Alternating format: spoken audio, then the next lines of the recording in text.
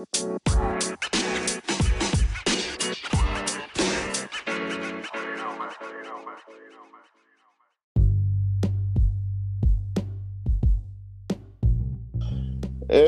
welcome to the Sports Business Podcast. I am your host, Eric Compton, aka Mr. Town Business.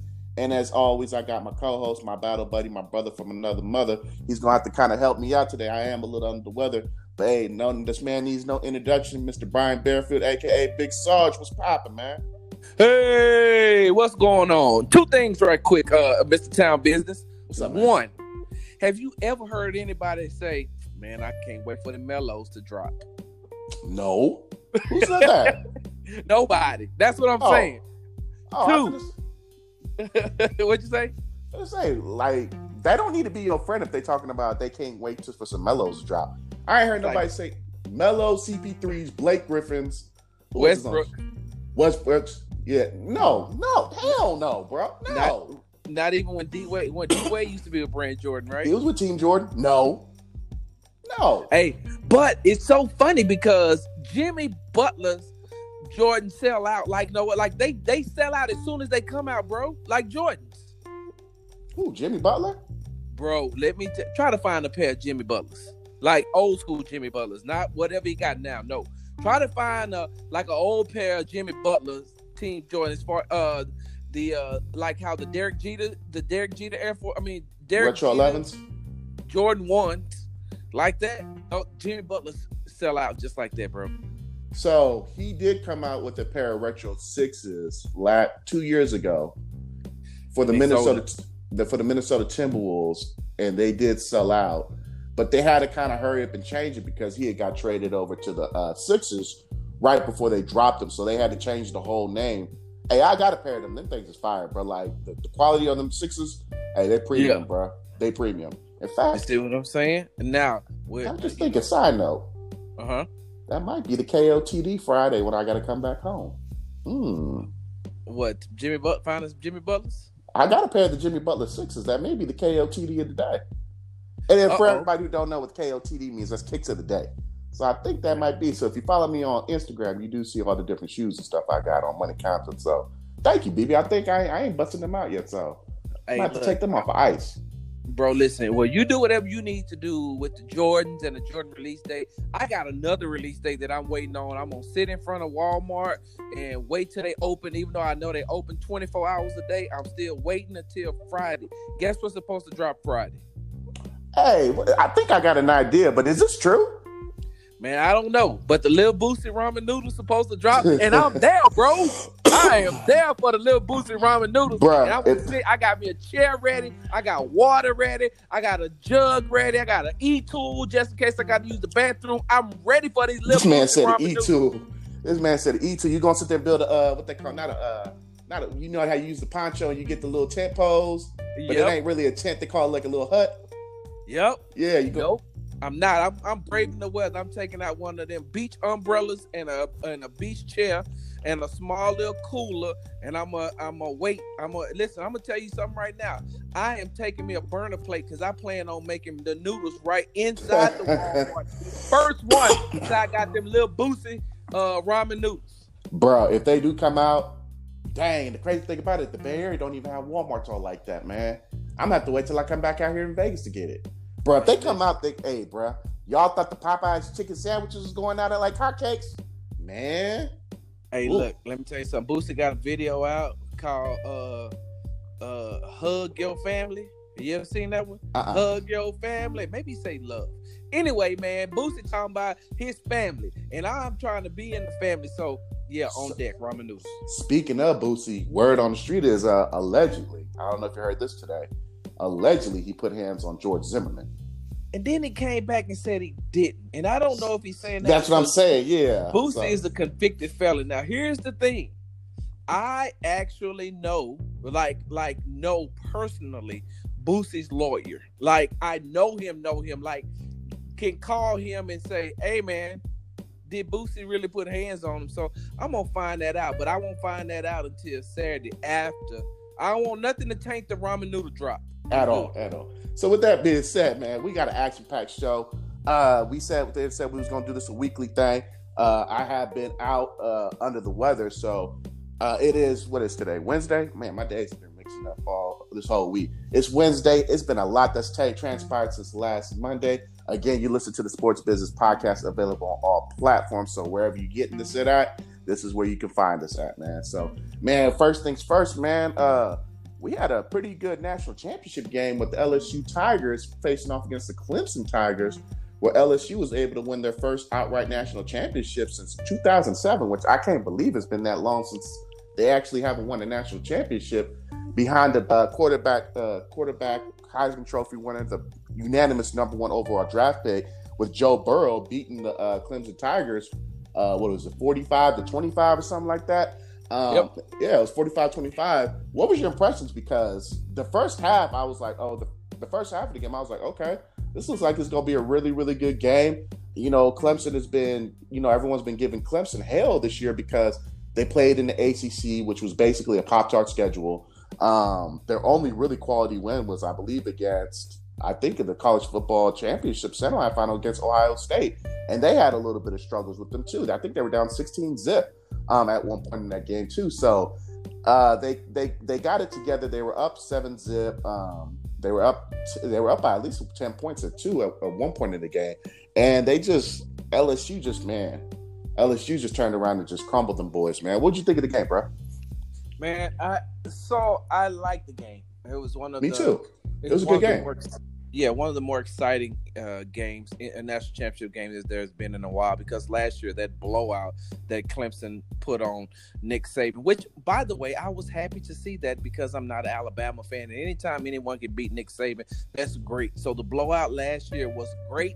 It just wasn't as competitive as I would have liked it to have been. Like, it wasn't even close from the get-go.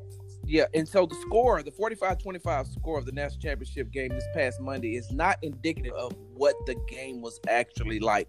It was actually a competitive game until the end. I was surprised, though. Let me tell you something. I like the way, don't get me wrong, LSU, Joe Burrow, he is what he is. I can't wait to see him on the next level. I said this today when I was on In the Trenches with Indy Kalu on the radio on Sports Talk 790. I said this. I said, I have always said that in 2 years, I believe that the Cincinnati Bengals will be good. If they get AJ Green and stay healthy, they got Joe Mixon. You throw Joe Burrow into it. Don't they have John Brown as far wide receiver speaks to John Brown there? I believe so. Yeah.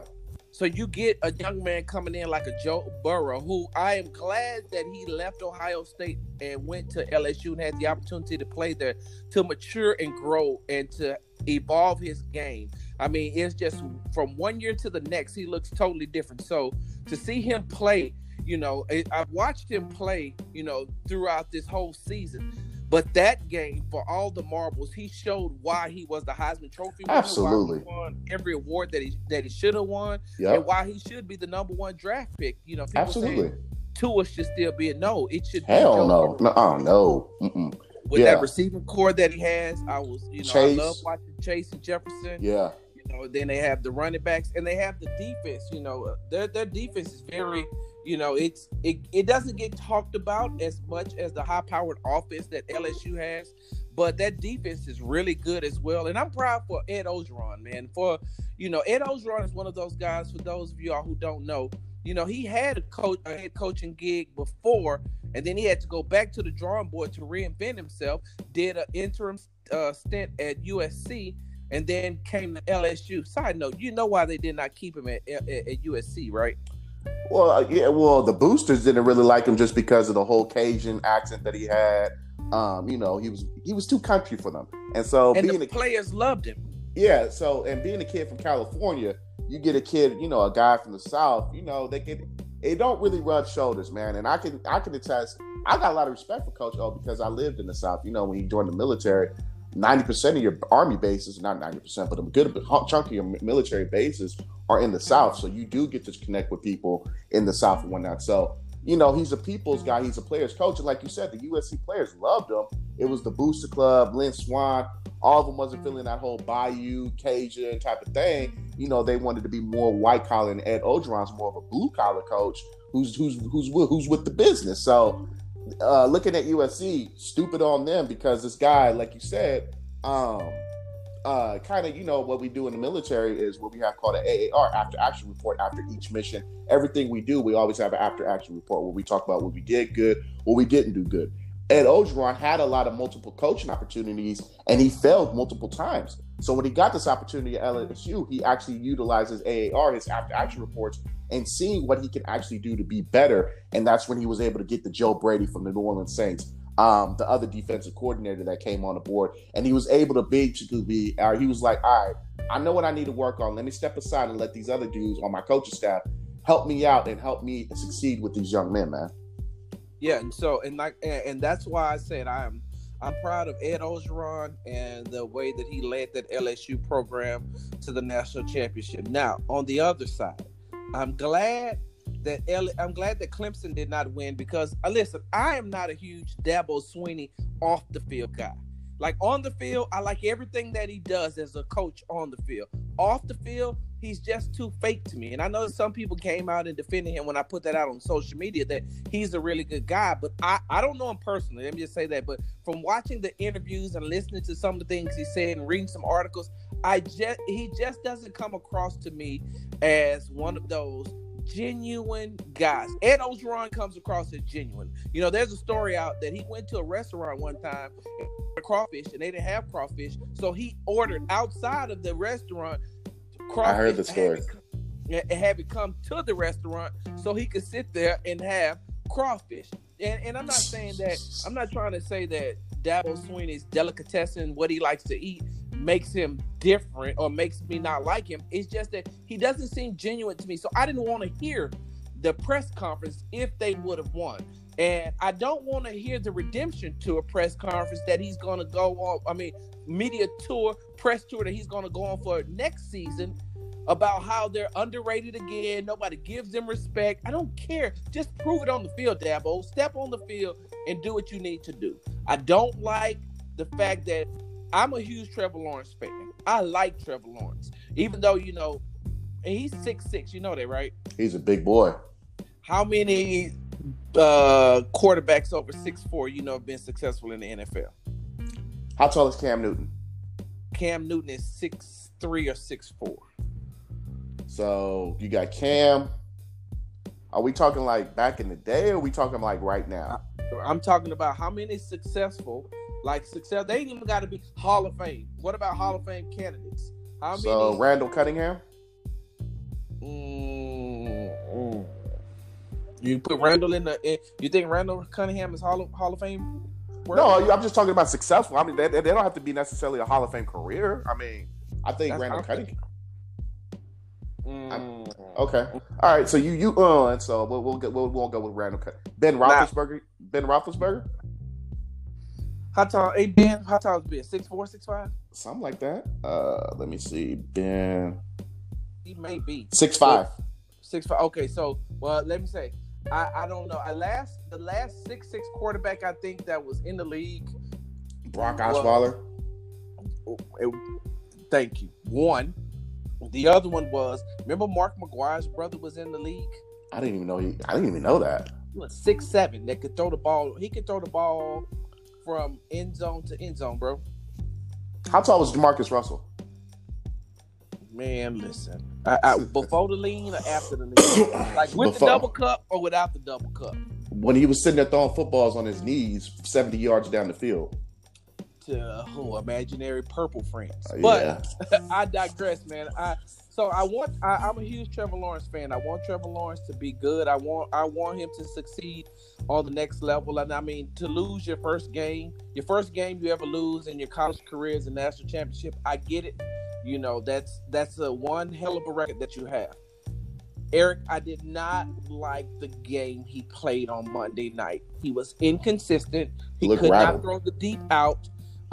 After the first quarter, it seemed like the LSU defense started to frustrate him a little bit, and as they got their footing up under themselves, they frustrated him for the rest of the night. And I'm saying to myself, you're overthrowing wide open wide receivers, you're missing the deep outs. I just did not like the way that ended. I did not like that they did not keep using ETN like they should have. You keep running the ball, to open up for Higgins and for Ross.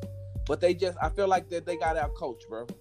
So all of the stuff you said is absolutely true. The only thing about Trevor Lawrence not being take into consideration, Stingy Jr., number 24 for LSU, is a true freshman. He basically shut down a whole side of the field by himself. That's how good that dude was. So you got Trevor Lawrence only really working with the middle and the other side of the field. Stingy Jr. he was the only true freshman All-American this year. The dude wait. Hold on. Are you calling him? You called him stingy because it's Stingley. But Stingley, yeah. Stingley was being stingy. But stingy is good. So I'm saying, like, did you get? The only reason I asked you was like, are you giving him a nickname because that's a real good nickname, stingy. Stingley Stingy is, bro. That dude is the truth, bro. Like, I don't think I've seen a true freshman cornerback just come in at a high-profile game and just shine like that. I can't think. I mean, I'm thinking maybe Mike Rumph, Philip Buchanan, Deion. I mean, like, he had Deion-esque type. Dre Bly.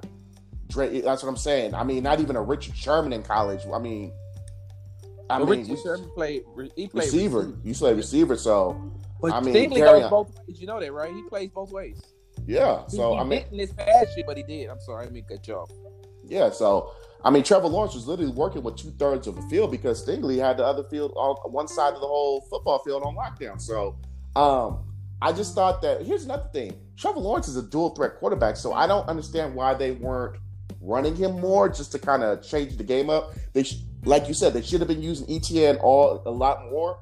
I don't know. It just looks like the whole offensive game was just super duper off. Now, like you said, with Dabo Swinney coming out next year talking about the whole redemption tour, the ACC ain't gonna be no better next year. I don't see Florida State being any good next year with who's their new head coach over there? For Florida State? Yeah, they got a new head coach. Yeah, they do, and I have no clue on who he is. It don't matter because they're not going to be good next year. So outside of Florida State,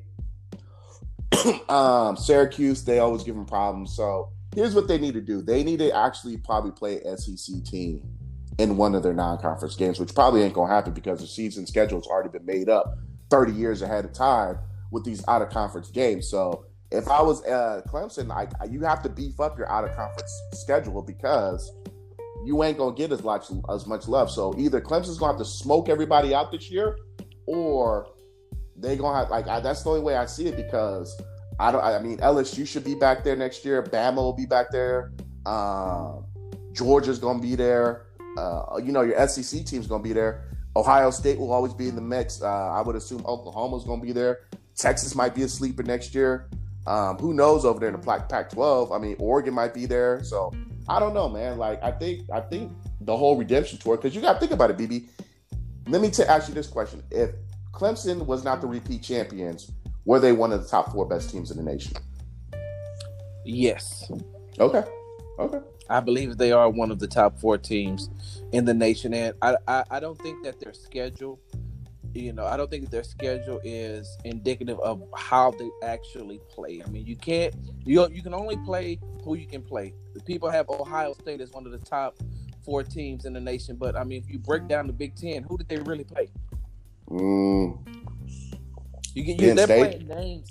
They're playing names more than they're playing anything else. That's true, and that's why I got a big beef with like a lot of these Big Ten teams that got these high rankings. Minnesota was a team that got blasted when they got put in the top 10. Penn State was another team. Wisconsin, all of those Big Ten teams, I can't take them serious at all. And here's the thing too, Eric. It's when you look at it, the University of Texas beat Utah. By a wide margin. Like they beat them like they stole something in the bowl game in which they played in. And Utah at one point was considered one of the top 4 to 6 teams. I didn't think they were. I didn't think they were at all. I would put Oregon ahead of them. Look, Eric, you got a team like Baylor who ascended to the top because they were a feel-good story. But Baylor had since Matt Rule, when Matt Rule was there I think he was there for 3 years, he didn't beat a ranked team. He went 0-11 against ranked teams. This past year, he won 11 games, but the 2 he lost was to the ranked team, to Oklahoma, who was ranked both times. Yeah. So, it was a feel-good story for them to ascend to the top, but they were never really good. Just like Utah was never really good, like Minnesota was never really good. They just needed a filler. You know, you ever heard, like, there's some people that will during these award shows they will go and they will fill the seats until the stars fillers. There. Yes, that's when they went to the bathroom. So you know what? Next year that's what we're gonna do. We're gonna start a segment called Seat Fillers when it comes to the NCAA and this college football tournament. I like that, bro, because there's a lot of people that be filling up the seats. So I'm like, stop it. And it seems like every time they get put in the top 10 or top 5, the next game they play, they get blasted off the field. So it's just like, I almost wish we would just do a preseason top 25. Don't announce nothing until week 8, week 9 when they start announcing the top 4 teams, because all of that ranking stuff is irrelevant, man. Look, I feel like they should start like towards the end of the season, maybe like 3-4 weeks to the season, and start a tournament right then. Yeah. And then let the last week of the season be for the national championship. Put 8 to 10 teams in there and be like, hey, y'all go at it. May the best team win. Yeah. So I don't know. So with that being said, man, moving on, we got. Wait, one more question. Before we move on from this. What's up? You got a problem with Odell Beckham giving them kids cash? Because I don't have a problem with it at all. Joe Burrow sat there and dry snitched on him and said it was real cash. What else would you think from Joe Burrow, bro? Right. I ain't got a problem huh? I mean, I ain't got a problem with him handing out some $200,000 right there on the field like that. Bro, I wish Honey Badger would have went in his pocket, but then his pockets ain't as deep as OBJ's. Yeah, so I ain't got a problem with it. Shout out to OBJ for doing this thing. Gave everybody some Beats headphones, and now you're passing out cash. So that sign-on bonus from Cleveland must have been real good. Hey, man, let me tell you something. It surely was. I ain't mad at him. So with that being said, man, we got 2 action-packed games. Are you going? I'm going to one. Are you going to the other one? Are you not going to the championship game? Yeah. Oh no, sir. Okay. No, okay. I have absolutely no reason to be at any of those games. The Houston Texans have been eliminated, so I don't have to be there for work. And the Dallas Cowboys never made it, so I don't have to be there as a fan. I will be at a sports bar enjoying some libations or spirits, as the black people like to call it, and watching the game and rooting against the 49ers. So I will be, we can start with this one. By default, I will be at the 49er Packer game this weekend. So we'll start with that. So the 49ers had already played the Packers earlier this year and blew them boys out on a Sunday night game. Like they beat them like a Cherokee drum, bro. Like it was really, really bad this year. And they play the Packers again in the rematch. What are you thinking? Because Vegas has them as a touchdown favorite. Actually, more than touchdown favorite. It's like a 7.5 favorite. Oh, the 49ers? Yeah. So I was just talking about this with someone today after the show. I'm not ready to pick just yet. They beat them 37-8. And the reason why I say I'm not ready to pick, I think I need until Friday to pick. But for the sake of this podcast, for the sake of this show, for the sake of this segment, I will say I'm gonna go out on a limb. And I'm going to take the Packers. And the reason why I'm going to take the Packers, not just because I said I want the 49ers to lose earlier, but if we're speaking professionally, that was my fandom hat. I don't want to deal with 49er fans, especially if they win a Super Bowl. They're going to be unbearable. I'm going to have to block all of them on social media and in real life. But yeah. Well, not only that, like 49er fans also got to take some chill pills. Like, y'all ain't won none since I was 7 years old, okay? So that was like 25 years ago, bro. Like, for real, baby. Like, I was in the 2nd grade at Clarendon Elementary School in San Francisco when they won that last championship, bro. So they need to take just as many seats down as the Cowboys, talking about Niner gang, yada, yada, yada. Like, for real, bro. It's been a hot And they ain't been in the bro. playoffs in 6 years. They have not been in the playoffs in 6 years. That's what I'm saying. So, I have been to the last 2 49er games just because I just happened to be in town. Might as well kill 2 birds with 1 stone. Wait a minute, hold on. Hey, look, in the Immortal Words of the great Negro poets, Migos, don't act like we're just going, because on this podcast, we keep it 100, right? Yeah. We keep it real, right? Yeah. I seen the pictures, Eric. You should be ashamed of yourself. Hey. Mr. Town Business, you should be ashamed of yourself. And you know why I'm saying that, don't you? Why? Because I had a Kaepernick jersey on and a Deion Sanders throwback on? and a San Francisco 49ers hat. And I had never known a Raiders fan. That would be the equivalent to me putting on an Eagles jersey or Eagles hat or like a Washington hat. Hey. No. In the great words of the Negro poet Fabulous, it ain't where you from, it's where your throwback at too now. So. So you telling me? So you telling me if you go to the Chargers game, you wearing a San Diego Chargers jersey? Bruh, San Diego ain't even wearing San Diego Chargers jerseys, man. Well, I'm just saying. You said they promise where you wear your throwback at. You can't. All I'm saying is San Diego don't wear. Chuck Muncie ain't got no throwback. Dan Fouts ain't got no throwback. Kellen Winslow Sr. Kellen Winslow Sr. You see what I'm saying? Nah, bruh. Nah, I probably wear an LT. Maybe an LT jersey.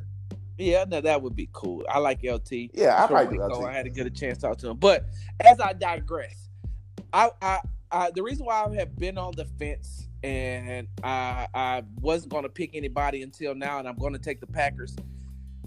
I think that the Packers underutilized Aaron Jones the first time around, and that's the running back for the Green Bay Packers. He's got like 19 touchdowns this year. Yes, and the reason why I say I think that they underutilized him, and I don't think that they used him right. And what I mean by right is, if you look at the San Francisco 49ers front seven, they have the best front seven in the game. That hands down, they have the best front seven and the deepest too. Yes, and the best front four. I mean, they have a great front four. But they got jokers coming off the bench, bro. Yes, the one thing that I learned about watching the old school Andy Reid led Philadelphia Eagles is this: the one way he used to always slow down a pass rush is to do what? Throw screens. Yep. You have Aaron Jones, who is not only a good running back, but he is a good wide receiver.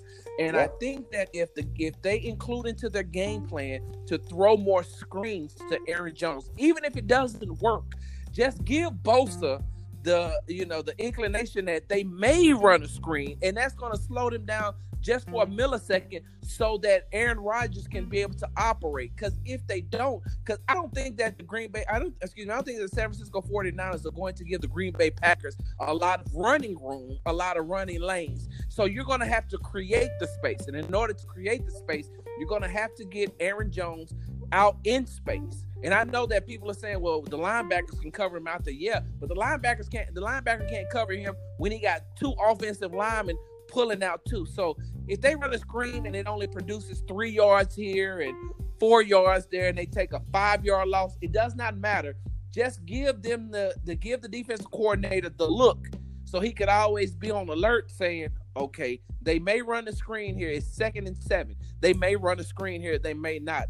And so if they utilize him the right way, Aaron Jones, the running back for the Green Bay Packers, they utilize him the right way, then I think that they could beat the 49ers, because I also believe in the 49ers defense, and I don't believe in Jimmy Garoppolo.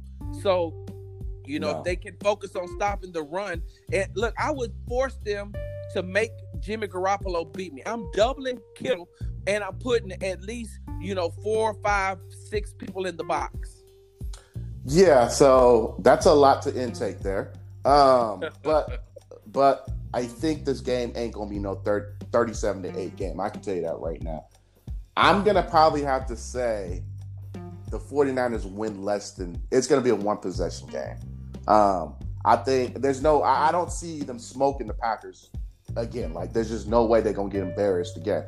The only thing about it is Aaron Rodgers is from California, but for some reason this year he hasn't played well in California at all. He got smoked against the Chargers, and he got smoked out there against the 49ers. So I don't know what it is about him playing in California. So I don't know if Aaron Jones, the two things what they're going to have to do. Yeah, they're going to have to open up the passing game, throw a lot of screens, probably a couple of delay handoffs and whatnot. But Davante Adams got to do more than just 4 catches, 37 yards, what he did last game. Jimmy Graham is going to have to step his game up. He had a crucial catch last week that basically sealed the game as well. So those two good. Was Davante Adams coming off an injury when they came? I believe so.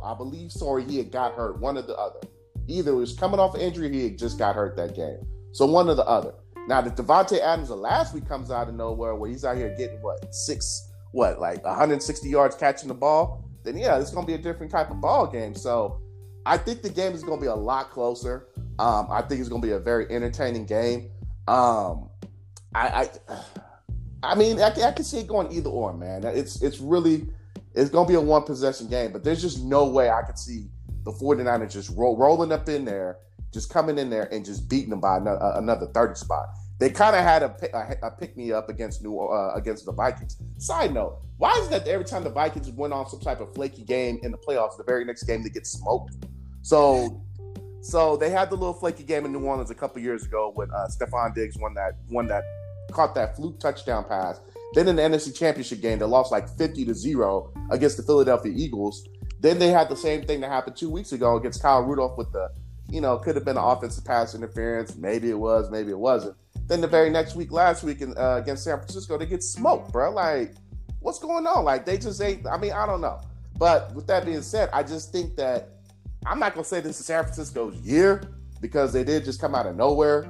But, I don't know. All I can say is I don't know. I hope it's a good game.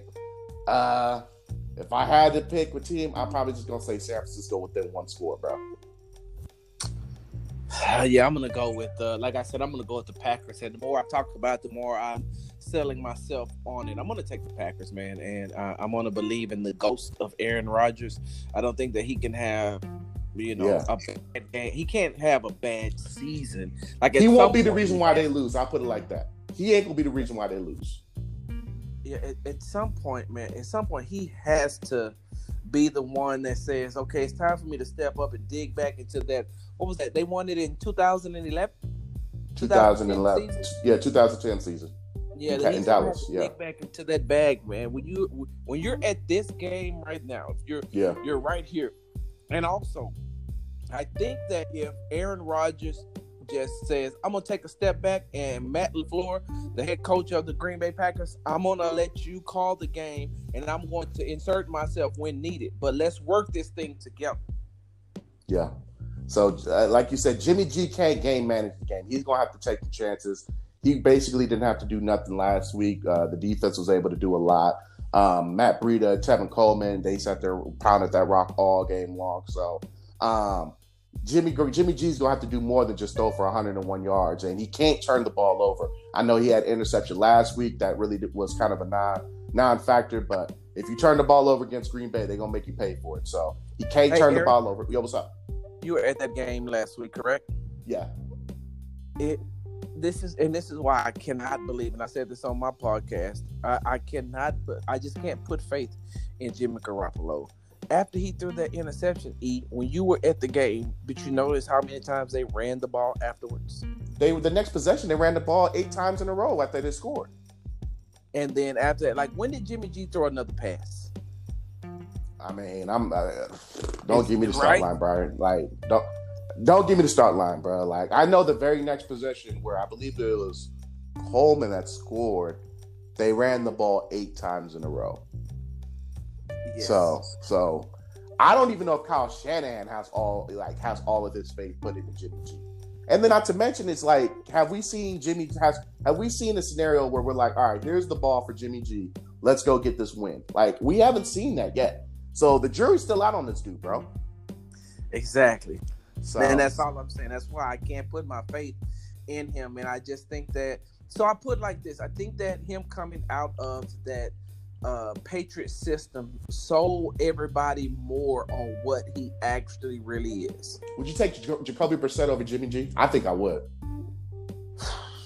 A healthy Jacoby Brissett? Yeah. I think so. Side note, I think he's been railroaded in Indianapolis. Before he suffered the knee injury against, I think it was the Pittsburgh Steelers. Before he suffered that knee injury, he was having a really good season. Yeah, very good. He went down, and now they're trying to use that against him. But yeah, of course, I think I would definitely take Jacoby Brissett over Jimmy Garoppolo. I think so too, bro. I think he's got a lot more upside than Jimmy G. With that being said, man, so we in the National Football Conference. Now we're going to move on over to the American Football Conference, the AFC Championship game, where we got, man, I don't know how these jokers are sat there on one. Well, I can see the first game, but how these jokers are even still in it. The Tennessee Titans, man, these jokers just don't go away, man. But I mean, hey, if it's working, it's working. You got the Tennessee Titans against the Kansas City Chiefs, man. Man, it's gonna be cold out there in KC, bro. I can see why you ain't going to that game, bro. Woo. Oh, no. It's gonna be cold out there, bro. So, I mean, who you got, bro? Oh my God, I want with the upset, but I can't go against Pat Mahomes. I can't go against bro. Pat Mahomes. I can't. I just can't, bro. I can't go against him in this type of game. I think they have all the answers to the test at this point. We already know the Tennessee Titans are a one-trick pony.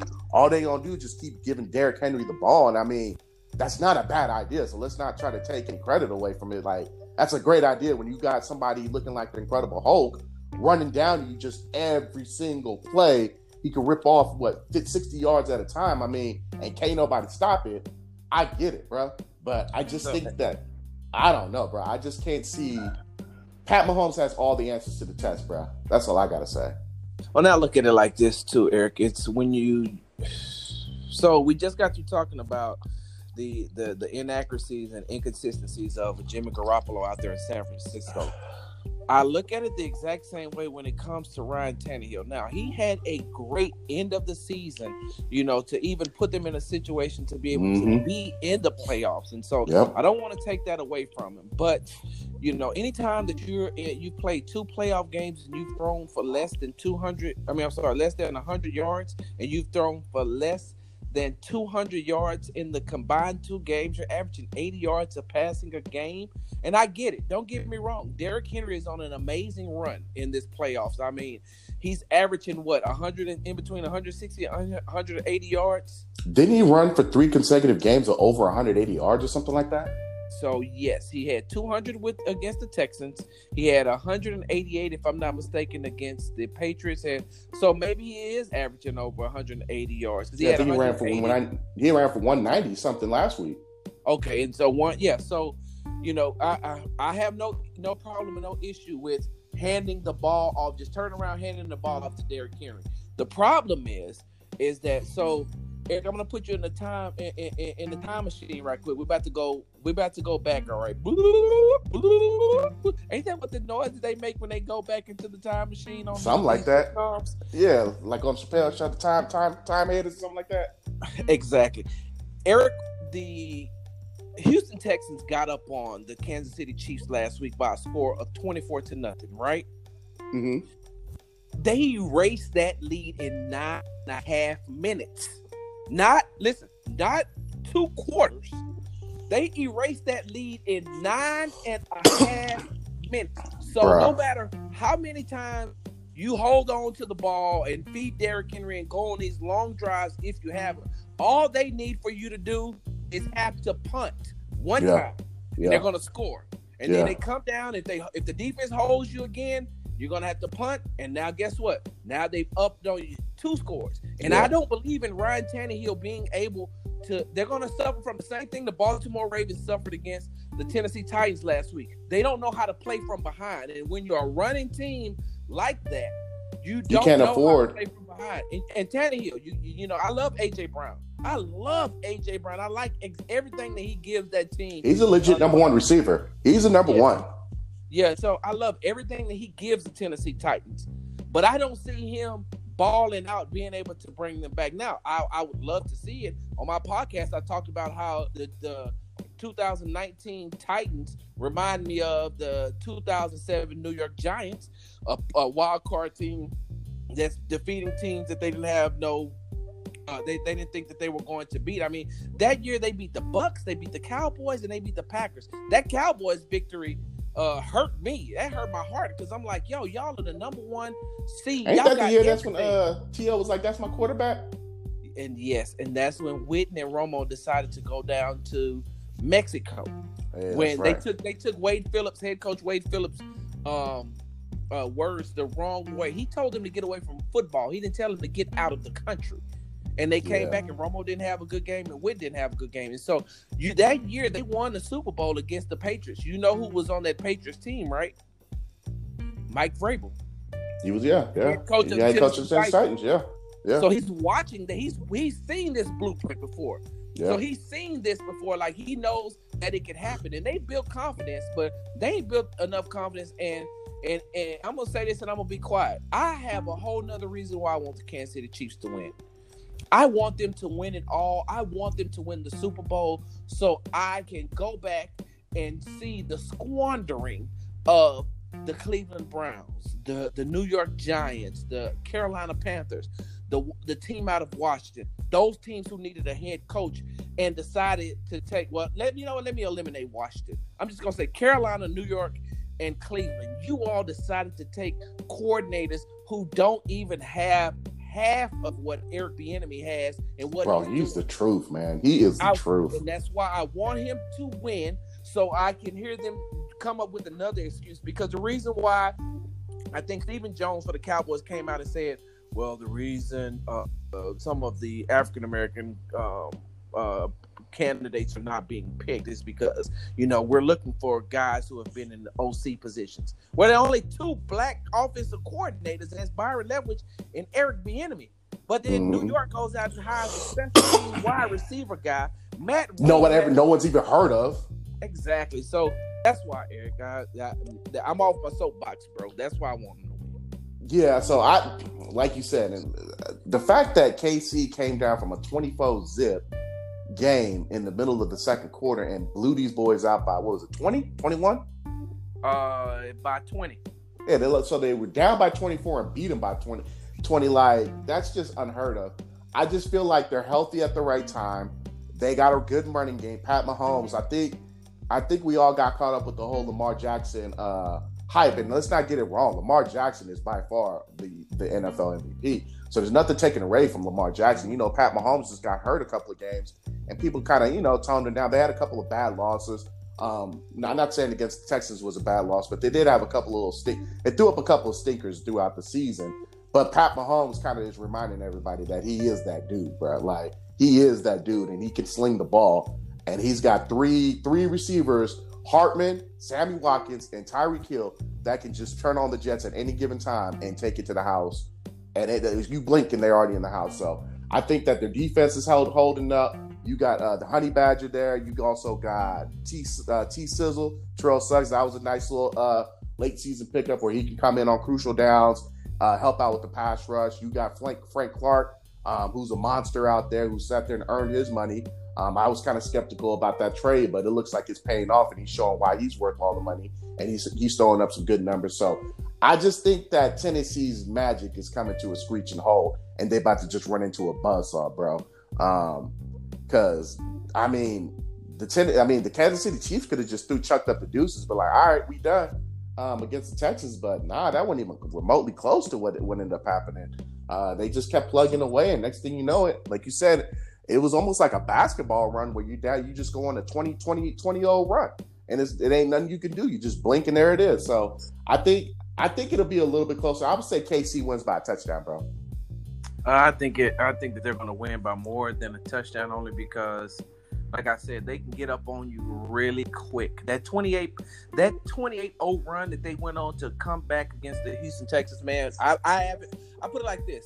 I lived in a time where I watched the run and shoot personally, like up close and personal. I seen Kevin Gilbride run the run and shoot with the Houston Oilers, bro. Like, I'm watching this live with Warren Moon and Haywood Jeffries and Curtis Duncan. I can't think of the other one name, but anyway, I'm watching it. I've seen the run and shoot. Yeah. I've watched the USFL when they had the Houston Gamblers with Jim Kelly running that run and shoot. Bro, I've never seen an offense as potent as the Kansas City Chiefs that can do what I witnessed on last Sunday, what they did to the Houston Texans, how they scored on 7 straight possessions. Like that, I put it like this: that they probably could have put 70 points. Yeah, bro. They could have put 70 points on the Texans, but they scaled it back. And Andy Reid always has, he plays with integrity. He coaches with integrity.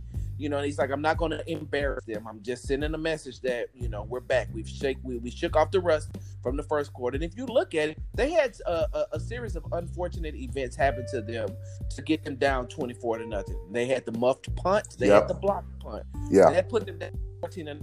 So, with that type of offense that they have, bro, I just don't see it. I don't think that Tennessee can run the ball enough against that. And I don't know, is Chris Jones coming back this week? I'm not sure. I think because he was out with a calf. He had to injured his calf, so I would assume that he has another week to kind of recoup. So I would be shocked if he doesn't play, to be honest with you. Yeah. So that being said, man, BB, this is I don't know if it's a sensitive subject for you, but it's a subject that's near and dear to your heart, man. So what was that? Monday was a national championship game. The MLB announced that they had found some tampering with the Houston Astros as far as base stealing signs. They were using advanced matrix where they were just installing TVs. They had cameras out in center field where they were able to basically steal signs from pitchers and able to tip the pitchers. So they suspended the manager, AJ Hinch, and the general manager for the whole year. They also fined the team $5 million, and they took away their first 2-round draft picks for this year and next year. When that was announced, about maybe 2 or 3 hours later, when the Astros owner did his press conference, he announced that he was automatically just firing both the general manager and the manager off their duties of coaching and running the personnel office.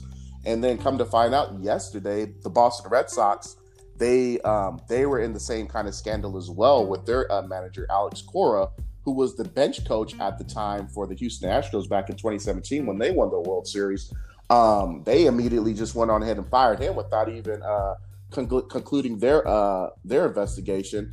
Word on the street is that he may get a stiffer suspension whenever they do plan on announcing that. Word on the street is Carlos Beltran, who was he on the team, or was he just like No, he was on the team. He definitely was on the team.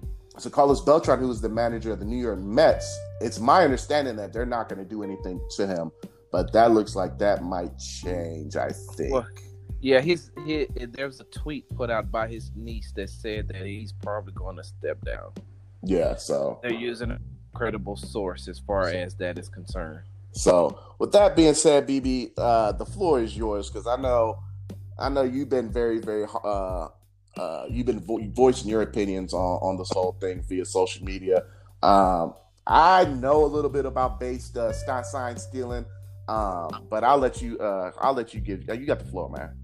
So my initial reaction was, as a fan, I was hot and I was mad and I was upset, Eric, because I'm like, I understand what you're saying, and I understand that that they're stealing signs or whatever, but they've been stealing signs since the beginning of time. And so we were back in the late 1950s and 60s, then we'll be talking about how they used to stand on second base and scream out the pitch that was coming. And as time evolved, base stealing, sign stealing evolved, and so technology has been incorporated into it. And I understand, don't get me wrong, I am not saying that's what what should happen, because there's a such thing in baseball that I just learned the last couple of days as legal sign stealing. And I'm saying to myself, that sounds like an oxymoron right from the jump. How can you put legal and stealing in the same sentence? It's an etiquette. Exactly. So I digress. So like I said, initially I was mad. And so then I said, hey, Big Sarge, take off your fandom hat right now. Put on your professional hat, and let's attack this thing from a professional standpoint, from a journalistic standpoint, from a sports media personality standpoint, as someone who covers the Astros. I'm an Astros beat writer as well. So let's look at it from that standpoint. One, the Astros were punished, in my opinion. I don't have any credible sources when it comes to this. This is just Big Sarge's mindset.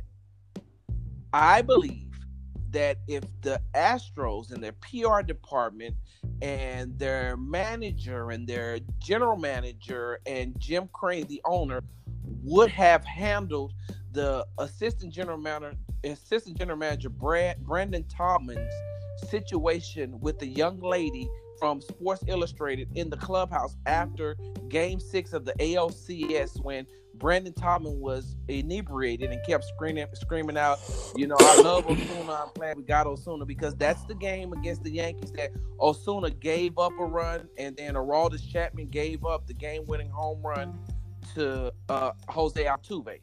So during that celebration in the clubhouse, he kept screaming at 3 young ladies. One had on a domestic violence ribbon, screaming out, "I effing love Osuna." The backlash from that, from the Astros not just saying up front, "Hey, this is what happened."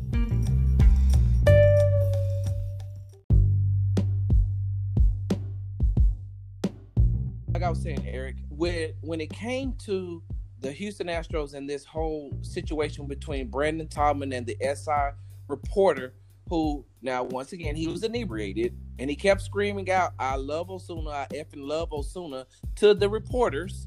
Like I said, had on a domestic violence ribbon, had on a purple ribbon. And so I said, I can understand now. I can understand why Major League Baseball would punish them like they did, because Rob Manfred, the commissioner of Major League Baseball, felt like he was embarrassed. Like, you embarrassed us. Yeah. Y'all embarrassed us. Yeah. Because of the cover up and not coming clean from the get-go, and you allow this thing to drag out through the media. And so instead of focusing on, the World Series between the Astros and the Washington Nationals, who could potentially win their first World Series in their history, you have us talking about this situation between your assistant general manager and this reporter, and him screaming out all these explicitives towards these women. And so that's the first thing. And like I said, once I put on my journalistic hat, and once I went down this journalistic journey, the media meditation that I like to do, AJ Hinch should have been fired. And I love AJ Hinch. AJ Hinch is a guy, he's never done me any wrong. And if anybody knows me, I write for a small publication, Houston Style Magazine. That's not the ESPNs and the Sports Illustrated and the CNNs and the Fox Sports. I don't USA have a Today. publication. I just have a local Houston publication, and he don't treat me any different at all, period. He talks to me, he used to talk to me and treated me just the same. So I am an AJ Hinch guy. But by the same token, he deserved to be fired, Eric. And the reason why he deserved to be fired is because if you come out and you tell us that you smashed the monitors twice and told them to stop, told Alex Cora and Beltran, allegedly, to stop, it shouldn't have been 2 times. It should have been once. And the second time you called him, you should have fired Alex Cora, and you should have benched Carlos Beltran and then just let him ride his thing on out. Just don't play him. Come up and say he has an injury or something. But if you say that you smashed the monitors 2 times, but you still kept him on staff, you're just as guilty as they are. After the first time, and you didn't fire him, and you called him a second time, they should have been gone. So AJ Hinch, as much as I love AJ Hinch, I can't ride with him on this one. He should have been fired. Jeff Luhnow, I've always thought that coming out of that St. Louis Cardinals, situation when they got hacked, right? Or there was they hacked the Astros. So I'm saying they hacked the Astros. That means that y'all been doing some stuff that nobody knows about. So that's where I was kind of not to cut you off. I was kind of thinking the same thing. I was like, man, does this have something to stem back with the whole Cardinals Astros hacking situation? I kind of started trying to put all the breadcrumbs together, trying to figure out, this was kind of unprecedented where you just suspend a manager for a whole year. Like, what was that was already with the Astros. That's what I'm saying. The Cardinals hacked him, and I was like, maybe he was being dirty when he was with the Cardinals. That's what I'm saying. So I don't know. Like, I thought about a lot of stuff that had gone down, and I'm just like, I don't know. But my thing is, if you're going to do all of that, here's where you need to. It starts from the top down. And while the owner tried doing the best thing that he could do by letting go of AJ Hinch and Luhnow, I think it's my understanding that the owner got $60 million off of the World Series share.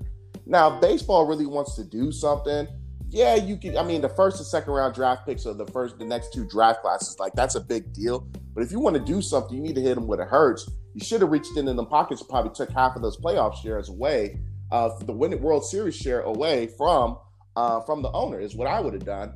Well, hold on. Well, Eric, let me ask you this. Let me go to your hometown baseball team, which is the Oakland Raiders. And with that being said, listen. You hit it, the way to get. I've always said the way to get to any owner of a sports franchise is to hit him, like you said, where it hurts, in the pockets, right? Yeah. Mike Fears brought the attention to this. Yet he hasn't given back his ring, and he hasn't given back the share of the money that he made either. That's the dude that was the whistleblower, wasn't it? The pitcher for the Oakland A's right now. So that's what I'm saying. I'm like, so if you're so concerned about the integrity of the game, and I'm just saying that in context of what you said about, going into the playoff shares, and that made me think, well, Mike Fears ain't gave back. He still has his World Series ring. He still got the money. And so if you really want to show us that you love the game, then right. And now side note, E, because I mean we've both been NCOs, non-commissioned officers in the United States Army, right? Yeah. 4. So Mike Fears couldn't if he was in my unit, he couldn't come back to my unit. They would have They'd have to move him to a whole nother company. They would have to move him to a different brigade, bro. A division. Yeah. They would have to move him out of you couldn't be nowhere near where any of the troops that you told on was going to be, because as an NCO, I can't babysit you, bro, because they're going to beat you up. Yeah. And I'm not going to do something to you. And I'm going to be honest with you, if they do, I probably would turn the other way and be like, I don't know what happened. And that's what I'm saying. That's so disingenuous to me, man. It's disingenuous because, you go out here and you tell what they were doing, blah this and blah that. Like, I put it like this, there is no honor among thieves. I get that. But by the same token, when you go to the new team, you tell them. And Eric, I don't know if you know this or not, there was back in 2017. Back in 2017, the manager for the Oakland A's during the homestand game here at Minute Maid Park told AJ, I know what you're doing. Cut it out, or me and you're going to physically fist fight after the game. I know what you're doing. I know exactly what you're doing. Cut it out. So they've been knowing because everybody does it. And so that's what I'm saying, E. When it comes back to Mike Fears, I get it. You wanted to clean up baseball or whatever the case may be. But, you can't go out here and tell and then keep the spoils. It's like if me and you robbed the bank and then I snitch on you, but I keep all the money that I still had. So I don't, with that being said, I want to say this and then I'm going to be quiet. My thing also was, my mindset when it came to this was, so I started to look back and dig into, okay, so if they did do this, then where was it advantageous for them? Because if you look at the ALDS against the New York Yankees that year, the Yankees outscored them 22-20. So I thought that the goal was to cheat to score runs, but they got outscored. And then in the World Series, the 2017 World Series against the Los Angeles Dodgers, the Dodgers had home field advantage that year. Cheating don't travel. So everything they're doing at Minute Maid won't travel to Dodger Stadium. They had to play them 4 games there. They beat them there 2 games. They beat them in Game 7 there. Not only that, out of the 3 games that they played in Houston, they lost a game to the Dodgers. So I guess my mindset is when I hear the Dodgers complaining and crying, where was it advantageous for them if you had home field advantage and you still got beat? Yeah, I mean, the valid points. I know I was looking at the stats where it showed the home stats. Their hitting was up a lot. The batting average was a lot higher versus their road. There was a huge disparity as far as their home stats versus the away stats. They had more road wins than they did. They were road warriors that year. Which they were. So I don't know. I'm pretty sure that they didn't use that same technology at Dodger Stadium, at Yankee Stadium. I don't know. I don't know how it could have happened. Like I said, there is an etiquette in cheating in baseball. As far as using Apple Watches and having TV monitors in the dugout and outside in center field, I guess that's not cool. But I guess it's cool to be on second base and be like, "Hey, yo, it's a breaking ball, B." Like, I guess that's cool. But as far as having some TV, having your Apple Watch showing signs and things like that, I guess it's not cool. But I don't know, bro.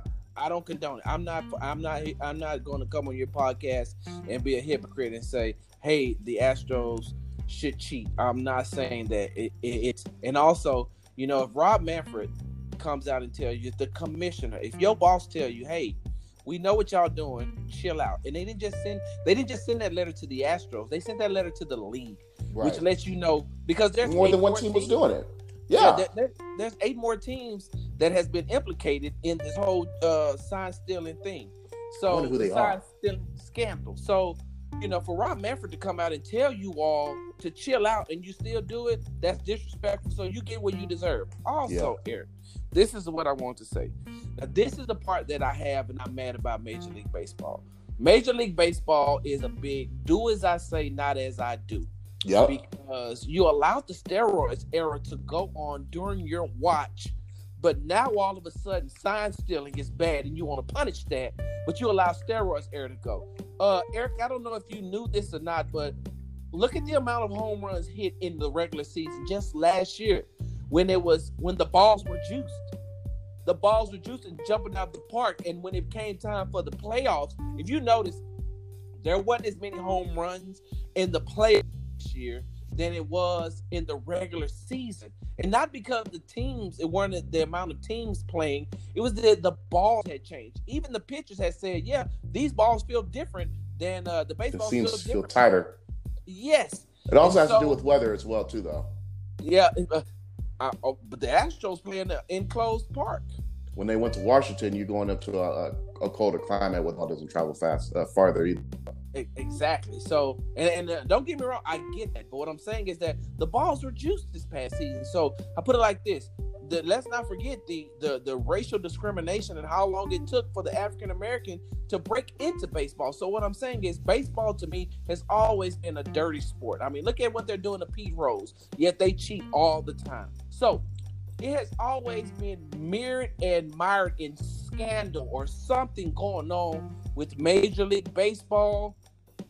I don't like the fact that when you want integrity, then you come out and say, well, this is what we're going to do to clean up the game and blah, it is, when it's not as advantageous for you. Because another conspiracy theory that I have is, Eric, be honest.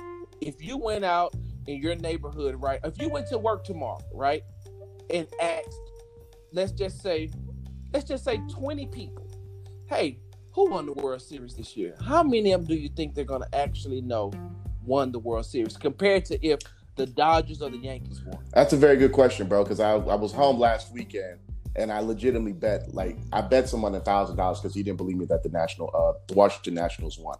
He swore up and down that the Astros won. And I was like, bro, they did not. And I actually want my money, bro. Like, on some real stuff, I really want my money. Because he was that's just like 2 years. Who won a Super Bowl 2 years ago? You remember? Was it the Patriots? That's what I love to do. That. And I didn't mean to cut your story out, but yeah. I love to do that, because I'm like, people remember that the Patriots played, but they don't remember that the Eagles won. Was it 2 years ago when the Eagles won? 3 years ago. I should say, my bad. 2 years ago it was the Patriots. Yeah. What? No. 2 years, because this Super Bowl, the Patriots won the Super Bowl last year. 2 years ago, back the to Eagles back. won it. Right? They beat the Rams last year and beat the Falcons when they were down 28-3. No, after that 28-3, they lost to the Eagles that next year. They beat them. They beat them here in Houston. 28-3 was here in Houston, and then after that, Philly won, and then they came back and they lost to. I mean, they beat the Rams last year. You said what? 2 years ago. 2 years ago was the Eagles. No, it wasn't 2017. They beat the Falcons. They beat the Falcons. So what year? Okay, so you're looking at the Super Bowl right now? Oh, so 2018. So they beat the Falcons, then they lost to the Eagles, and then they beat the Rams. That's how it goes. Yeah. So they won 2 after. Yeah. So 2 years ago, it was the Eagles that won, basically. Yeah. Yeah, that's right. Yeah, you're right. Hey, Sarge, that's what I had said earlier, Sarge. Well, who? Yeah. But hey, look, River Raiders. I feel you. Yeah, chill out, man. Chill, so man. That's all I'm saying is that, nobody remembered that the Washington Nationals won. And that was just a couple of months ago. Nobody remembered that they won the World Series. It really was. So they know Strasburg. Oh, yeah, Strasburg. Yeah, Steven Strasburg pitched for them, right? And so they're finding any way to stay relevant. That's all I got on that. I'm still gonna wear my replica ring. I'm still gonna wear my 2017 World Series champs. I'm like, I don't care if you put an asterisk at the front and the back. Like, you can put an asterisk frame around the Houston Astros World Series championship, and it ain't gonna mean nothing. It ain't gonna mean. It happened. So just like in college basketball when they vacate, what's my man's name in Syracuse? Jim Boeheim. They vacated a whole bunch of his wins. Football as well. What's the guy's name that took over before? Who's the Florida State coach before Jimbo Fisher? What's the guy? Bob Bowden? But yeah, like they vacated a whole bunch of his wins. Like that stuff happened. Yeah, like you can't. It happened, bro. So you could go ahead and try to erase history. Reggie Bush is another instance. Like you can try to take all that stuff away, but it happened. And if it happened, it happened. You can't sit there and pull out a Men in Black deneuralizer and think that we ain't seen it. Like it ain't. That's impossible, bro. So at the end of the day, you can vacate the title, give it to the Dodgers or whoever you want to. CC Sabathia talking about how does the championship. How, bro? Y'all didn't even beat the Astros to get to the World Series. Like, what are you talking about, bro? Like, come on, man. Stop it, man. So exactly. I mean, it is what it is. It's just but I mean, Alex Cora, bro, like he got to get a minimum. If they say that he the ringleader, he got to get a minimum of 5 or a lifetime ban, bro. He grimy, bro. He got to go. Is it a lifetime ban? I would. Yeah. If you're gonna sit there and bet on games and ban Pete Rose, then yeah, you got a lifetime ban, bro. Not to mention you go from one franchise and do it in the very next franchise that won a championship back to back, bro. Hey man, I'm just saying, he got to, bro. He has to go. Like he has to go. Period. But then again, Eric, I mean, yeah, put him out of Major League Baseball, but then he'll pop up on some, like they'll give him a year or two to sit down, and then next thing you know, he'll pop up on some major network. I mean, if A-Rod got a job promoting Major League Baseball, everybody should have a job promoting Major League Baseball. I wouldn't care if they called what's the guy's name? Braun. Like you catch Braun Ryan who Braun. played for the Ryan Braun. Yeah, you can catch him with a needle in his butt. And for those of y'all know, it's the outfielder from the Milwaukee Brewers who said that his test got tainted by a courier, right? Yeah, he beat it that way, and he actually won. The courier took it home, but he never opened it, right? He never tampered with it. Somehow he beat the case. He surely did. And so, but he got busted again, though. Hey, look, if you got Mark McGwire being able to work in Major League Baseball, bro, then Alex Cora, AJ Hinch, and Jeff Luhnow will be back. I'll say AJ Hinch will get a coaching. He'll be a manager before Alex Cora. I do know that for a fact. Yes, I believe you. I think so. Well, with that being said, man, we've had a great show, as always, on the Sports Business Podcast, but we definitely got to give out that big dummy of the day, BB. You want to go first or you want me to go first? It's up to you, man. I'm going to let you go first. So I got to thinking, I don't know if it's a dummy or if this is a dummy of the day, or I was just like, dang, y'all ain't had this type of stuff, bro? Like, so I'm just going to pull out some facts. So I don't know how many of y'all watch the WNBA, but, the WNBA, for those who don't know, just were able to renegotiate their CBA. BB, did you know that, like, the top players don't even make, like, $500,000? Yep. So, bro, so they had to renegotiate the contract for now that they're playing. Like, I'm reading through some of the stuff, the collective bargaining agreement, and so the players, like, didn't have paid maternity leave. Like, what? Like, my job gives you paid maternity leave. Like, yeah. Like, for real? Another thing that they had was they get their own hotel room, so they don't have to share their rooms anymore. Like, what is this, summer camp? Like, what the hell is going on here? They get chartered planes yet? No, because every team can't afford chartered planes, so they still got to fly commercial. Gotcha. So they were able to renegotiate their salaries where they're going to be earned. The top players will earn up to $500,000, but I think the median average is still around $75,000 to $100,000 on the contract. bro. So I'm reading through this and I'm just like, bro, like these are some like common basic benefits that these women should be having. Like, how is this possible that they've been playing for almost, how long the WNBA been in existence? For almost 20 years now? Probably longer than that now, right? They've been there for a long time. Yeah, about 20, 25 years now, right? Yeah, because like, I remember at one point the Houston Comets, the Houston Comets won like the first four, right? Cheryl Swoops and all them girls, yeah. So we're talking about mid-90s. So I was looking at that and I was just like, bruh, you tell me that these pioneer women who like were, I mean, I'm thinking about that 96 women's basketball team with Lisa Leslie, Rebecca Lobo, Cheryl Swoops, like all of them didn't have like these basic like accommodations. How is that possible, bro? In 2020, how is it possible? So I guess you could say the WNBA, I'm so glad that they were able to fix it. I still think that they need to step the game up a little bit, but looking at a lot of their social media platforms, Skylar Diggins, Cambridge from Las Vegas, they all seem very, very happy about it. So if they're happy with it, I'm happy about it. But man, they gotta, bro, they look like they was living in some tough times. Now I see why they go overseas and they play overseas and they make all of their money, because they wasn't making anything out here to even have somewhat of somewhat of a lifestyle, a comfortable lifestyle here in America, man. I guess my question would be is, where did they find the money from all of a sudden? Because that was the thing that kept hindering them from having all this stuff that they have now in this new collective bargaining agreement that they just negotiated. Like, if you can all of a sudden give them money like that, where has it been? The attendance hasn't changed. And so that was always my question was, I understand that the WNBA, the ladies wanted more money, as they should.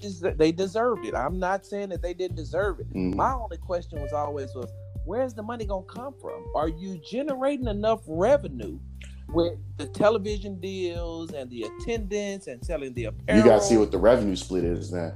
Is the revenue split 50-50 or 70-30? That's where it might come into play. And so that's what I'm saying. I mean, the WNBA still has the same numbers. So where's the money coming from all of a sudden? Which makes me say that if y'all can give them this money now, then the pioneers of this league, you owe them back pay. Oh, for sure. Yeah. Because if you can do that right now, that meant that you could always do it, and it has not been fair. And I love the fact that the ladies from this point forward, those WNBA players are going to get paid. Yeah. And what about the Cheryl Swoops and the Cynthia Coopers and the Tina Thompsons and the Lisa Dawn Leslie. Staley's and the Carol Lawsons? Like, what about those players who had to scrap and have play in the WNBA and go play overseas just to make ends meet away from their families, or they got to go out and get part-time jobs? Yeah. I feel like the WNBA I feel like the NBA should set up some compensation package for those young ladies. And it doesn't have to be an enormous amount, but they have enough money coming out. Some type of pension plan, right?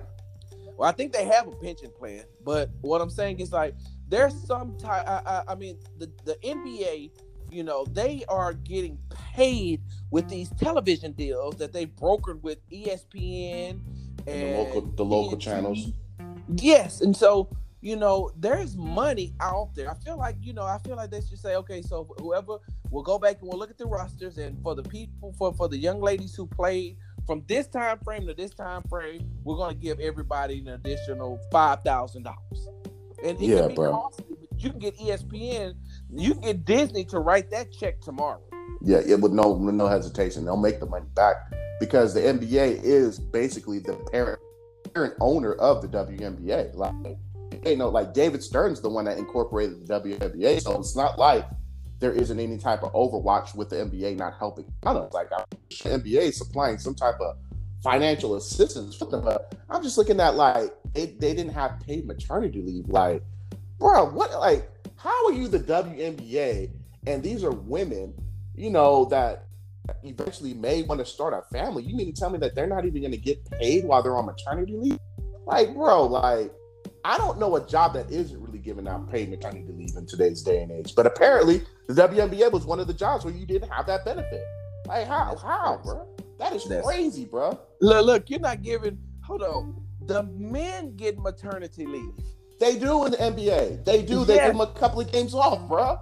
And the women who actually can have the babies, you don't give them maternity nothing. leave. That is crazy, bro. So that's mine, bro. But who you got, BB? Who's yours, man? So I wanted to give it to the NFL Hall of Fame for not putting a guy who played in the league 11 years, had 7,822 yards and 48 touchdowns over his career, and Drew Pearson, who used to play wide receiver for the Dallas Cowboys. For them not to put him in the Hall of Fame, I just don't understand it. They snubbed him again. I get it. I got it. But at some point, man, you're going to have to put him in. I just, if Harold Carmichael can get into the Hall of Fame, Drew Pearson should get into the Hall of Fame. And I like Harold Carmichael. Side note, I don't think that Bill Cowher should have been in the NFL Hall of Fame. That's just me, though. That may be just me. That's maybe the unpopular, thing. Unpopular thing. It's funny that you say that because I'm like, I don't know if Jimmy Johnson should be in the Hall of Fame. I think Jimmy Johnson did more for the game than Bill Cowher. You think about it, his Miami days, and then. But we're talking about Pro Football Hall of Fame, not college football. So So Canton is two different things. So Canton and then the College Football Hall of Fame, those are two different things. I know what I'm saying is so in totality, but we can remove. But okay. You got a good point when you're talking about the U. Okay, you're talking about a guy who won what 2 back-to-back Super Bowls. He ran the back-to-back. It took a team from 1-15 and won. They were 1-15 his first year when they got Troy Aikman. Right. And he traded away Herschel Walker, right? Yes, he traded away Herschel Walker, and so he took the Dallas Cowboys. Which is a great deal. Yeah, he took the Dallas Cowboys nothing, especially coming off. You think about it like this: that Dallas Cowboys team and fan base was coming off when Jerry Jones fired Tom Landry. Like, we lost the icon, and I say we because I'm a diehard Dallas Cowboy fan. Yeah. Like, Tom Landry was an icon, and you fired him and brought in Jimmy Johnson. But hey, look, the end results. You got 3 Super Bowls out of it. And then he went to Miami Dolphins and didn't do nothing there. No, he didn't. But just his contributions and what he did with the Cowboys alone, man, I'm just like, I can't look. Did he go to New Orleans and coach there too? Who? Did he go to New Orleans and coach? I don't know. Okay. I can't remember. So anyway, that's we could have that Hall of Fame. Did he win 2 or 3? Because Barry Switzer won 1. They only won 3. So he only got 2, and Barry Switzer got the third one. So Barry Switzer, remember we were talking earlier about the asterisk put behind the Astros championship? So that's the asterisk that should really be Jimmy Johnson's then, right? So Jimmy Johnson really got like 3. Because Barry Switzer didn't do nothing but sit there and give you kind of like John Gruden with the Tampa Bay one. Exactly. He give you these old country stories and come up with these country anecdotes. And so, but I want to give my big dummy of the day to Antonio Brown. And let me start off by saying this. That young man needs help, and I've been saying this on more than one occasion. Somebody needs to get this young man help. They've got to. And Antonio Brown, if you listen to this, the millions of people who are going to hear this podcast, somebody pass this on to Antonio Brown and say, hey, man, over on the Sports Business Podcast, Mr. Town Business and Big Sarge said that, those are veterans who have been deployed, who deal with PTSD, who deal with mental health issues, say that they recognize that you may have a mental health issue. They're not trying to diagnose you because they don't have the doctorate degree or the credentials to diagnose you. But if they're just on the outside looking in and knowing that they deal with mental health issues, looking at you, they recognize it and they know it. And so you need to go get some help. And until you get some help, I'm going to tell you like this. I don't think Antonio Brown should come back I don't think that he should be allowed to come back to the NFL. He sat out this year. They should suspend him for 2 more years. Sit out 3 years. And then you'll realize that what you've been doing and the way you're going about it is the wrong way. Eric, there is no possible way right now. Antonio Brown he couldn't get a Geico commercial if he wanted to. They wouldn't bring him on. He couldn't promote Capri Suns right now. The PAL, Police Athletic League, has already denounced him. Like they've given his money, like any contributions that he's given to the Police Athletic League, which is like basically every little league sports thing that every child has probably partaken. They've already given their money away and gave it back to him, saying we don't want no parts of you, man. He can't even get in the XFL. He can't get in the lingerie league, bro. Nobody wants him. He's made him his own self toxic. With that being said, this latest incident, I got two problems with it, and I'm gonna shut up, E. The first problem I have is your kids are right there, man. It's so disturbing. Your children are right there. One of the things, God rest her soul, my late wife Jamila, man, I love her. I love her like no other. And the one thing that we came in, we have a combined 5 kids together. 5 kids. Do you know not one time did we ever argue in front of them? That's how it's supposed to be. Yeah. We always showed a united front, and if we were having issues, we wait till we got behind closed doors. But those kids right now can tell you, we never heard Brian cuss at our mama, and I didn't. Even when we had discussions, I cuss at her for what? You're not my child, you're my wife. Right. So, you know, they've never seen a time where we've gotten into it in front of them, because one, I respect her, she respected me. And we're not going to do this in front of the kids because they're impressionable. Mm-hmm. You have 3 young kids watching you act a fool, Antonio. And the more that you act a fool in front of them, the more they're going to remember when they get older, and they're going to resent you. And they're going to say they don't want to have anything to do with you because of the way that you treated their mom. I never could understand how these fathers don't understand that at the end of the day, yes, there's a lot of kids out there that be like, oh, I'm a daddy's girl, or, you know, pops. But at the end of the day, we're all mama's boys and all mama's girls. Yeah. We love our mama like no other. Daddy, all right, pops, we love you, but mama is the one. And to see you disrespect their mother in front of them, Antonio Brown, you need help, bro. That's the first thing. Second thing is, where?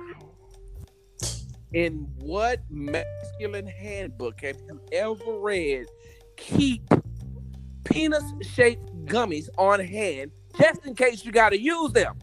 Just in case your baby mama start acting a fool and you got to throw them out in the middle of the street and say, here you go, eat a you-know-what. Eric, what heterosexual male do you know keeps penis-shaped gummies? And not only that, if you can afford to throw that bag, where are the other ones? And are they open? And who's been over here eating them? Have you been eating them? What have you been doing? But I will say this. Everybody should have known that when Antonio Brown was twerking in the end zone, and y'all called me crazy. Not you per se, but other people called me crazy. He's just dancing. No man should pop their booty like that. That's why I never ever did the stanky leg, and I never let my sons do it. I'm done. Yeah, bro. Like, I don't even know where you can acquire a man's genitalia gummy bears, nor do I really want to know. But the fact that you had some bags on deck just to be tossing them, I mean, it's just another calling saying that, bro, you just need some help, man. Like, I don't know if you just came from a bachelorette party and they were just out there handing them out. I don't know. And I really don't want to know. But what I do know is you need help, AB. Like, you 100% need some help. You need to go check into the nearest mental institution and just talk your problems out, man, because it's just not, every day it's not getting any better. Even from the New Orleans Saints gave him a workout and he talking about it was a publicity stunt. Like, do you want to play football or do you not? My answer right now is you probably don't need to be playing football. You just need to sit out and you need to just consult. Like, you just need to go through some consultation and you just need to, like, I think Vontaze Burfict, them hits he laid on him, bro. I mean, they didn't do him no justice, bro. Like, it really didn't help him out at all. And this is literally, you know, a sign of somebody who needs help, man. And I don't know, like, I don't know if Tony Dungy can even help this dude out. Like, I think Tony Dungy would be a great mentor to just pull this dude to the side, but he's the opposite thing of Josh Gordon, bro. Like, Josh Gordon has substance abuse problems. This dude has mental issues, man. I just don't get it, man. I don't. And I put it like this. I wish I would get in somebody's vehicle and they playing Antonio Brown CD. Let me tell you something. I'd rather listen to Le'Veon Bell CD on repeat than to ever listen to it. Or Kobe Bryant. Oh, Chris Webber. Horrible. Yeah. Iman Shumpert. Kobe Bryant? Huh? Would you let's see who else? Iman Shumpert. What's my man name? Victor Oladipo. Actually, he can sing, actually. Actually, he can. He's not that bad, actually. See how you almost tried to play that man E. Yeah, I actually got to think. Yeah, I take that back. It's not that bad. Man, before we end this podcast, so first of all, I never knew that The Rock, Dwayne Johnson, I never knew that his daddy was a wrestler. He's a third generation wrestler. Yeah, Rocky Soulman Johnson. You know, Rocky Johnson just passed away, right? Oh, I didn't know that. Yeah, this just came across the wire. Oh, Dwayne Johnson's dad, WWE superstar. Rocky Soulman Johnson dead at the age of 75. I never knew The Rock's dad was a wrestler. Yeah, that was my daddy's favorite wrestler, man. Really? Yeah, Rocky Soulman Johnson. Yeah. Dang, man. So yeah, you know, on behalf of Big Star Sports, I want to send my condolences out to The Rock. And I would have said sports business, but I ain't the host. Nah, well, yeah, you are. You're the co-host. Oh, wow, that's a big deal, man. It's a big deal in the wrestling world, man. So on behalf of the Sports Business Podcast, prayers up. I want to send our condolences out to the Johnson family, and you know, Johnson / Maivia family. Yeah, and I know that you know that you're hurt, especially someone who actually has like a real WWE Tag Team Championship. Yeah, I do got one. So, and then also, you know, I did lose another family member. So my 98-year-old uncle, man, that was crazy. So, you know, prayers out to my family right now.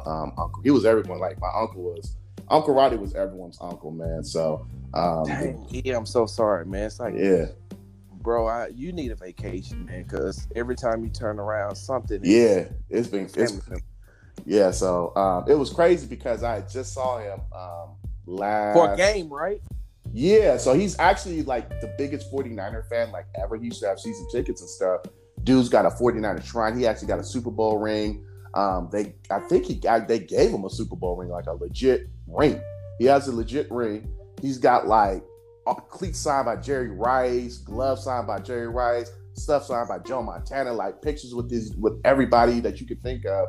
But nah, man, he was everybody's uncle, bro, and he was the one that kind of just taught you how to do things in life, man. Like he was the first one that kind of showed you, you know how you go to the gas station, you leave, you know, you put the pump up, you try to round it up to the nearest dollar, the nearest 5 or 10. You know, you try to get that even number. Like he taught me how to do stuff like that. Taught you how to work around the house. But the cool thing about Uncle Roddy was this dude was like if a new video camera came out, that Joker had the latest and greatest thing, man. Like he was always he always had everything that you could possibly think of, and he was also the most. He had the biggest heart that you could ever think of, man. Always welcomed you in his house. You know, whether he was cooking something, doing something in his backyard, man. He always made you feel like you was one of his kids, man. So I got to see him literally the day before he passed. Legitimately, that's the reason why I went home. And so it kind of was just just fell into place when the Vikings played the 49ers. And I was like, well, since I'm here, I might as well go to the game. And right as I was heading out to Santa Clara, I don't know if you've ever been in that stadium leaving San Francisco, but it's a hike. So I'm getting ready and I get the phone call saying that he passed away. And I was just like, bruh, how? Like I had just seen him the day before and they were talking about sending him home. But I'm glad I got to spend the afternoon with him. I mean, he was really, really still upbeat, still had all of his senses. I always try to make sure I wanted to go see him every time I went home. But, you know, he's in greater pastures and he's at peace now and he can rest easily. So, you know, I feel like I'm losing more people down here and, you know, heaven's gaining more people. But, you know, such is life and it goes on. And, you know, just make sure you just got to, you know, hold on to your people here a little bit more tighter, man. Hey, man, you know, my condolences, bro. I definitely understand, man. So I'm gonna have to get out there one weekend, and we're gonna have to sit down, and chop it up, and do. For sure, man. You know, I've never been to Vegas. You need to come, man. You need to come. And I keep saying I need. When you get your new house, when you get your new house, I'm gonna be there. Sounds like a plan, bro. With that being said, BB, tell me where to find you at, Brody. Hey, man, you can find me at Big Star Sports with a Z on Twitter and on Instagram, BigStarSports.com, and Big Star Sports on YouTube, and go to Houston Style Magazine, click on that sports section and read one of my articles. It's really dope. You know, this week is going to be about the collapse of the Houston Texans and where do they go from here and what do they do with Bill O'Brien. Very good questions. Very, very interesting offseason that you guys, the Houston Texans, are leading into. But and check out the Sports Big Sarge. Sports Talk with Big Sarge's podcast. It's also a nice little tidbit that he has going on there with my boy BB right there. It's a great podcast. Not as in depth as ours. He gives you like a couple of segments here and there. Very, very quick, fast, in a hurry. So his podcasts are really, really dope as well. So go check that out. I'm old. I have to get everything off at one time. I feel it, bro. So I feel it. So if you can check that out, that's available on all platforms as well. My name is Eric Compton, aka Mr. Town Business. You can find me on the gram at Money Compton. You can also find me on Twitter at Eric T. Compton. And email the show, sportsbusiness@gmail.com. That's sportbiznes@gmail.com. Other than that, bro, y'all have a great weekend. Happy championship weekend. Because after this, it's Super Bowl Sunday coming up, baby. Huh? Hey, we out.